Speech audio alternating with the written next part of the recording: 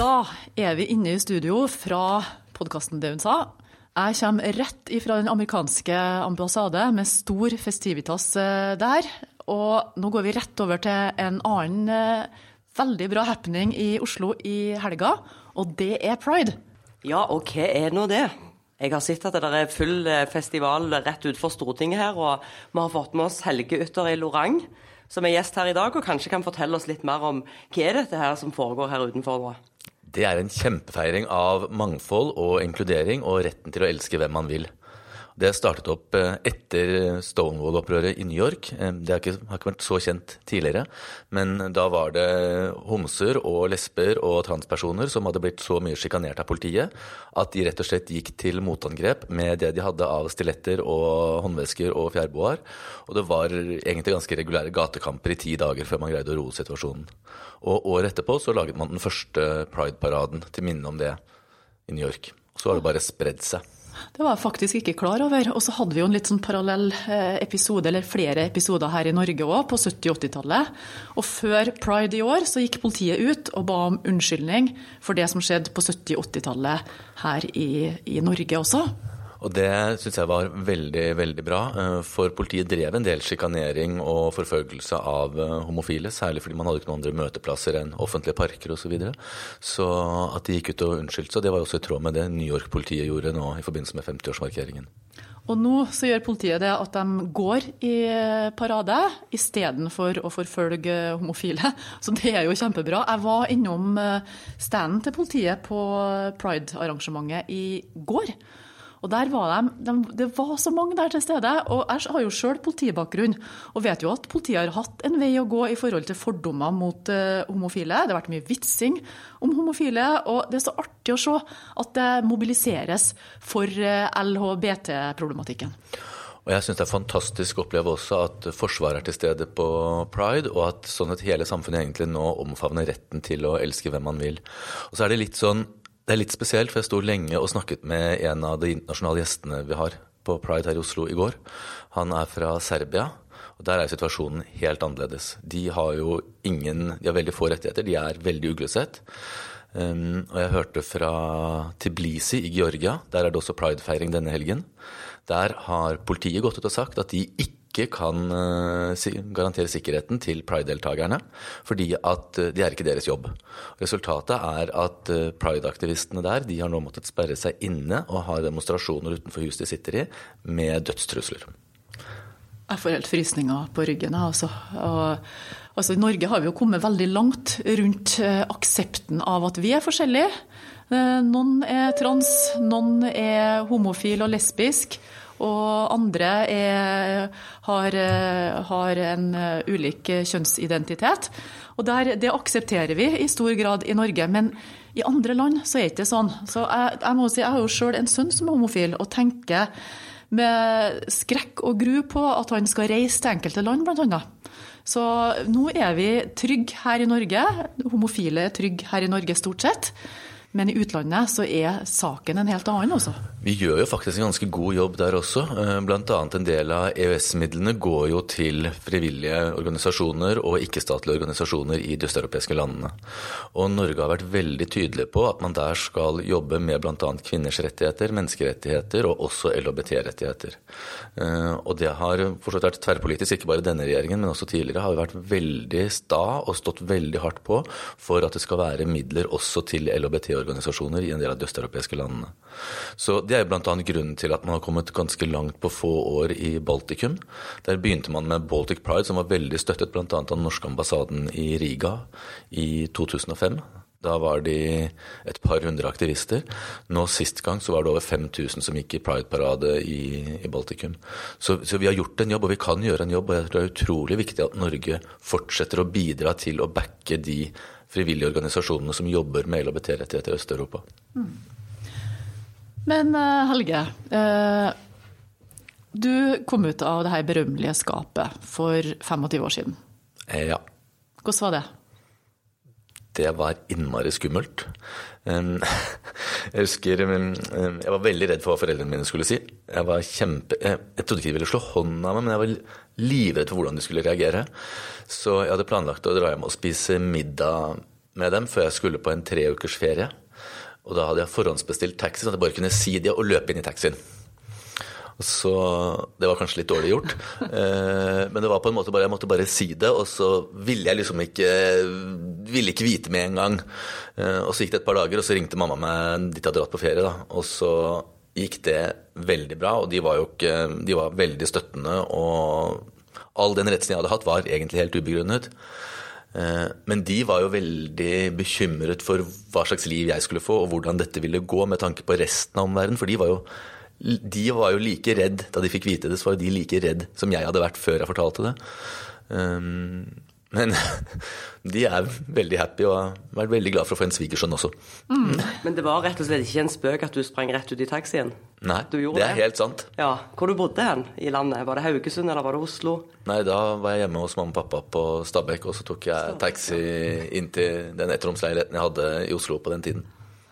Men hva skjedde da? Fikk du noen telefoner, eller vi hadde jo kanskje ikke mobil på den tiden her? Jo, vi hadde akkurat fått mobil, jeg hadde til og med Netcom. Ja, du hadde det. Yes, det var den tiden, det så gammelt, ikke sånn. Så mamma ringte meg etter 2 dager og lurte på hvordan det gikk, og så spurte jeg, hvordan går det med dere da? Ja, nei, vi ble jo litt overrasket, og hadde jo ikke tenkt på det, men det må jo bare gå bra. Så etter det har de bare vært kjempestøttende. Det er jeg veldig glad for.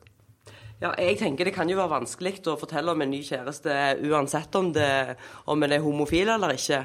Vi hadde et møte om negativ sosial kontroll her på Stortinget i fjor, og da var det også negativ sosial kontroll av folk som kommer fra andre kulturer. Og da var det en som var homofil som hadde en ganske sterk historie om at han hadde skrevet et brev til foreldrene sine, men han hadde ennå ikke fortalt dem om dette her. Og nå i dag, da, 25 år etterpå, treffer du mange som har utfordringer med dette her, og hva tips og råd har du? Det er jo ofte sånn at en bare må gjøre det og fortelle det, uansett hvilket budskap en har til foreldrene sine. Men har du noen spesielle... Jeg vet egentlig ikke, og det en kjempeproblemstilling. Jeg veldig glad for at vi har fått en handlingsplan mot negativ sosial kontroll, men den fordrer jo at man jobber mye ute i kommunene, fordi at det jo der på en måte kontrollen foregår, og hva man har vedtatt på Stortinget, det må følges opp.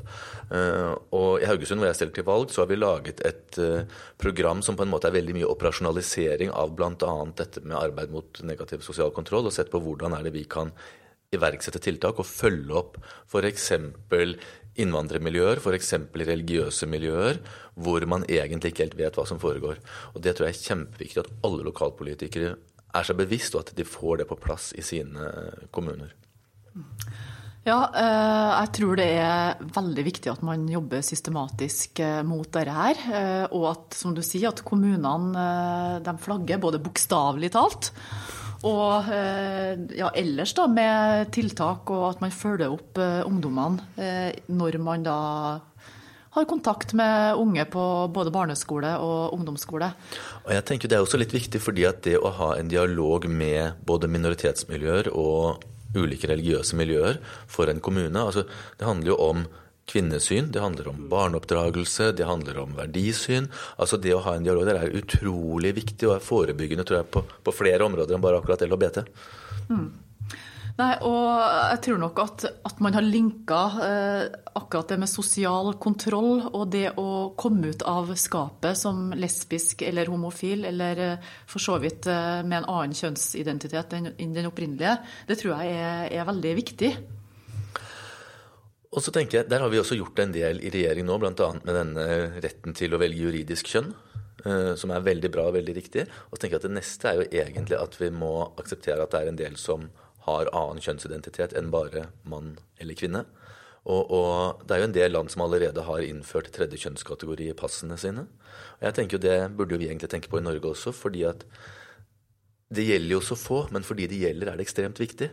Og det endrer jo ingenting for de av oss som føler oss hjemme i mann- eller kvinnerollen. Det jo bare sånn, det på en måte å styrke forståelsen for de det gjelder i hele befolkningen.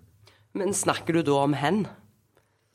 Kall det hen eller tredje kjønnskategori eller hva som helst. Ja, det har mange navn. Og jeg tror hvis du, det kanskje noe av utfordringen, hvis du spør alle disse som i denne gruppen, så det noen som føler seg som lesbisk transperson overhodet ikke vil kalles hen, og så det noen som lesbisk transperson den ene dagen, og så kan de være heterofil mann den andre dagen. Altså, det så mange kategorier, så jeg tenker bare på en måte ha en samlepott som på en måte de som ikke føler seg hjemme helt i den binære mann og kvinne, at de får en mulighet til å si det, for eksempel i passet eller på offentlig skjema. Jeg synes det hadde vært en veldig god idé. Nå har vi jo som sagt gjort veldig, veldig mye. Samtidig så har vi en vei å gå fremover også. Men nå mistet jeg jo helt tråden her. Nå må du hjelpe meg. Du skulle sikkert inn på konverteringsterapi, var det ikke det, kanskje? Det var det. Takk. Ja, det jo, tenker jeg, noe av det første vi må ta tak i med nytt lovverk. Det er jo ikke mye... Men først så må du si... Ja, for hva det for noe? Det har jeg ikke hørt så mye om. Det et veldig tungvint ord, og så har jeg fått veldig mye kjeft av mannen min som psykolog, fordi at han sier at terapi, det noe helsepersonell kan gjøre, det autorisert, og det skal være vitenskapelig. Og derfor det allerede et forbud mot konverteringsterapi, som betyr å omvende folk fra den legningen de har. Så kanskje burde man kalle det reorientering eller omvendelsesbehandling. Men uansett det handler om jo å innbille folk at de med behandling eller gjennom sjelesorg kan bli en annen enn den de Og det noe som all erfaring sier, at de som blir utsatt for det kan gå bra i noen år, og så får de en backlash etterpå. Men hvem som holder på med dette? Hvor forekommer dette hen? Det har ikke forekommet, vi har ikke mange konkrete eksempler i Norge, men vi har noe, og vi har hvor går grensen, men det en del tunge religiøse miljøer, både muslimske og kristne og også katolske miljøer, som har drevet med tendenser til dette. Og i en del kirker i USA så det ganske utbredt å fortsatt drive med den type reorientering. Det høres jo veldig spesielt ut, og det jo klart at hvis man har en homofil legning, og noen forteller deg at det her rett og slett feil, det synd, det kan jo medføre at du påfører en person store traumer, rett og slett. Jeg har blitt kjent med en historie fra mitt område, der hvor jeg bor, på Haugalandet. Blitt kjent med en ung mann som har fortalt meg sin historie om, og jeg har fått lov til å bruke den av ham, bare sånn at jeg ikke tror noe annet, men hvordan han, da han ble 19 år gammel og fortalte sitt miljø, hvordan han da fikk så mye beskjed om at dette var feil, at det var syndig. Jeg tror ikke man kan si at det var omvendelsesterapi, men det var så massivt press på at dette var synd og feil. Fordømmelse, rett og slett. Så han ble sykemeldt og måtte avbryte utdannelsen, for han greide ikke å fungere i det hele tatt. Og så ble han sterkere og fikk mer tro på seg selv, og gikk tilbake til miljøet sitt, og fikk altså igjen et halvt år etterpå bang i trynet at dette var alkoholmisbruk, rusmidler, brudd på ekteskapet, homofili, alt sammen i samme suppen. Dette synd og feil. Så han måtte rett og slett bryte med hele miljøet og alle de han har vokst opp sammen med, fordi at han kunne rett og slett ikke leve med det presset.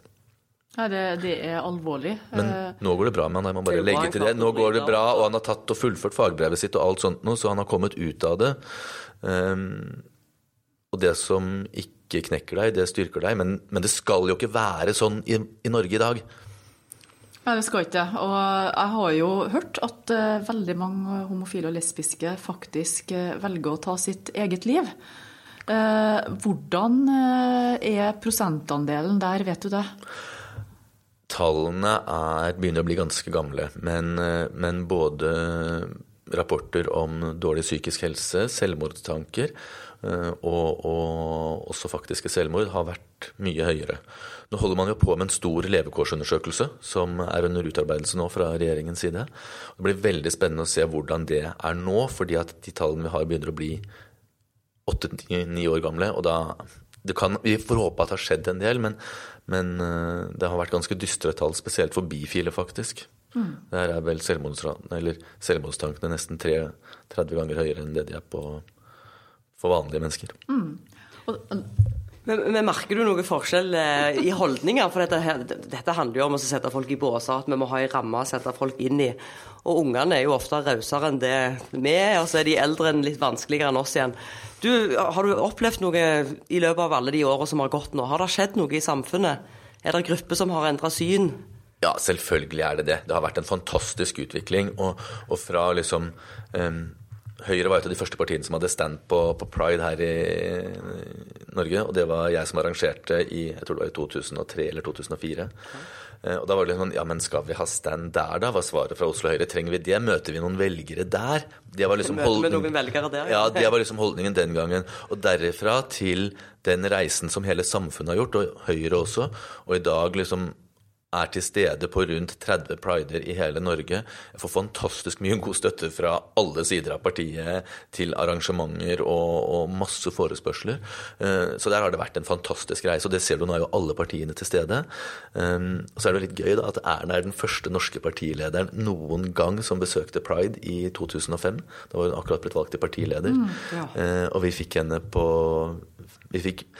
via hennes daværende rådgiver så fikk vi overtalt henne til å komme på Pride, eller ikke overtalt henne, men ja, jeg gikk utenom Oslo Høyre. Fordi at de ville jo ikke prioritere partilederen på dette, de ville prioritere henne på viktige ting, og det ble en kjempesuksess, og hun skulle være der i 20 minutter, og jeg tror hun stoppet opp og ble der i 1,5 time fordi at hun hadde så mye å snakke med, blant annet helseutvalg og en del av disse organisasjonene, og jeg tror hun fikk masse kunnskap som hun har brukt videre. Høyre kalles jo for homopartiet, i hvert fall har jeg hørt det. Har det noen ting med den rollen Erna har hatt opp imot det homofile og lesbiske miljøet? Erna har jo alltid vært veldig tydelig og veldig ordentlig. Hun var en av de som stemte for partnerskapsloven, hun var de som har stemt for ekteskapsloven. Så hun har alltid vært jeg opplever at hun er veldig stødig i alle disse spørsmålene. Men så har jo Høyre også hatt litt sånn frem og tilbake, og det har ikke vært like positivt alltid, alle tingene vi har gjort. Men vi har også vært med på reformer som har vært utrolig viktige. Så det litt morsomt at den første som foreslo å avkriminalisere homofili i Norge, når tror dere det var? Kunne det være på 60-tallet da? Litt før, 1887. Ja, litt før, ja. Oi, ja. Generaladvokat Getz, som også hadde vært ordfører i Kristiania, han foreslo i 1887 at homofili burde avkriminaliseres. Han var høyremann. Så ting går litt sent, men det går litt tregt, ja. Sikkert, så... Det er nesten 100 år, for det var i 1972 at det å være homofil ble avkriminalisert. Yes. Men Høyre jo, og flere andre partier er jo synlig til stede under Pride, og mange skal gå i toget på lørdag. Jeg tror alle partiene skal gå. Ja. Til og med Oslo da, vel å merke, det ikke det? Jo, ja. Men KrF har også meldt at de skal ha paraden i Oslo. Det synes jeg veldig hyggelig. Ja, jeg så at det var flere fra KrF som gikk i fjor også, og det lover veldig godt, altså. Ja, jeg har ikke gått selv.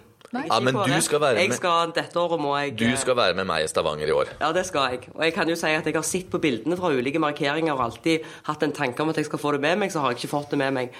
Og det litt sånn som inkluderingsdugnad, at det jo ingen som ikke smiler når de er med på disse her arrangementene. For det jo også å feire mangfold og feire kjærligheten, det ikke det? Ja, du, det så innmari artig. Jeg var jo med for første gang i fjor, og kjøpte meg jo selvfølgelig boa, og det var så fargerikt og artig, og det var så mye å se på, og så var det personer som homofile, hadde jo, jeg opplevde at de hadde liksom gatene for seg, det var en helt sånn spesiell greie for den enkelte som homofil, at man blir feiret for at man får lov til å vise frem sin kjærlighet. Så det litt sånn smådeilig å være i flertall av og til. Ja, kanskje det var det. Men flagget? Ja. Hva ideen bak flagget? Nå husker jeg ikke alle tallene, men tanken bak det var å lage et felles flagg som på en måte skulle symbolisere mangfoldet og alle de arter og avarter man kommer i, og så valgte man regnbuen.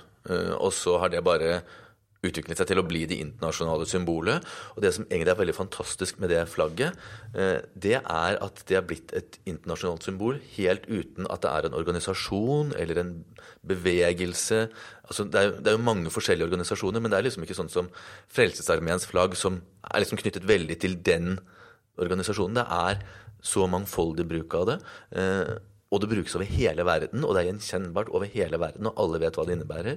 Så jeg synes det er en fantastisk markering, og jeg er veldig glad for at det er veldig mange av kommunene i Norge som nå har begynt å flagge på 28. juni for å markere Pride. Det er ikke gjenkjennbart for alle da, Helge, for det var en sånn liten artig nyhet her forleden. Fordi at på Youngstorget, på Arbeiderpartiets lokaler, så flagget det et flagg nå for Pride. Men det viste seg å være det samiske flagget. Ja, jeg så det, og så tenker jeg synes bare det var litt søtt, ja. Jeg tenker han stakkeren som har hatt en dårlig dag på jobb der, og tenkte at søren, jeg må få flagg opp i tide. Og så... Det var litt søtt. Jeg har hørt om de som har greid å henge det amerikanske flagget opp ned også, så sånt skjer. Og så er det viktige at man ønsker å markere det, og ønsker å synliggjøre verdiene som er bak, nemlig retten til å elske hvem man vil, og mangfold og inkludering. Det synes jeg er kjempeviktig. Men det er jo en fin oppfordring frem mot lokalvalget nå da, til å gå i bresjen for at din kommune, eller den kommunen du bor i, ønsker å ta initiativ til dette. For det er ikke alle kommuner som er med å heise flagget, er det ikke det det heter? Det er noen som henger igjen. Ja. Men de fleste begynner å gjøre det nå. Til og med på Voss fikk Høyre ordføreren med på å flagge nå. Nå skal de faktisk ha Extreme Pride under ekstremsport-VQ på Voss. Yes. Veldig bra. Det er blant annet vår ordførerkandidat som står bak og har heiet frem dette. Så de skal ha en egen Pride-dag 28. juni under ekstremsport-VQ på Voss. Med regnbuehopp i fallskjerm og hele pakka. Ordentlig kult. Kjempebra. Men Helge, jeg tror noen lurer på, hvorfor må homofile og lesbiske være så synlige? Hvorfor må man springe rundt med boa og gå i tog i gatene? Kan man ikke bare være homofil litt sånn stille og rolig for seg selv? Kan man ikke få lov til å vise hvem man er uten at noen skal drive og kritisere det? Det har heterofile gjort i tusenvis av år. Jeg tenker det er alltid en anledning til å feire, og de må vi bruke. Det er jeg helt enig med deg. Men er det noen ting vi som politikere bør tenke på i tiden fremover? Hva tips vil du gi oss med oss videre her? Jeg tenker at nå det er veldig mange som begynner å få barn. Man får barn på forskjellige måter. Det har man for så vidt gjort i mange, mange tusen år allerede. Men det å åpne for at for eksempel barn kan ha mer enn 2 foreldre, tror jeg er utrolig viktig. Hvis et homofilt og et lesbisk par velger å få barn sammen, så bør faktisk alle 4 få lov til å ha foreldrerett, og også være juridiske støttepersoner for dette barnet. Det kan ikke bare være den ene kvinnen og den ene mannen hvis man faktisk er 4 om å oppdra et barn. Jeg kjenner jo det at du utfordrer meg, Helge, på akkurat det med at flere skal være foreldre for et barn.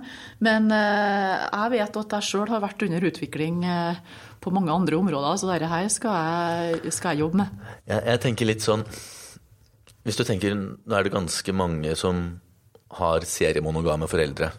Det er ganske mange som allerede har bonusmor og bonusfar og eksfar og eksbonusmor, som de har liksom vokst opp med sånn i faser av livet. Og det går faktisk ganske bra. Barna greier å manøvrere fint innenfor det. Så hvis man har 4 stabile rollemodeller som er der hele veien for en, så kan jo det faktisk være bedre enn bonusforeldre som kommer og går litt sånn i ekteskap 2 og 3. Det kan faktisk være med å ha tid til å fylle de på fritidsaktiviteter også innimellom, da, for du har flere armer å spille på.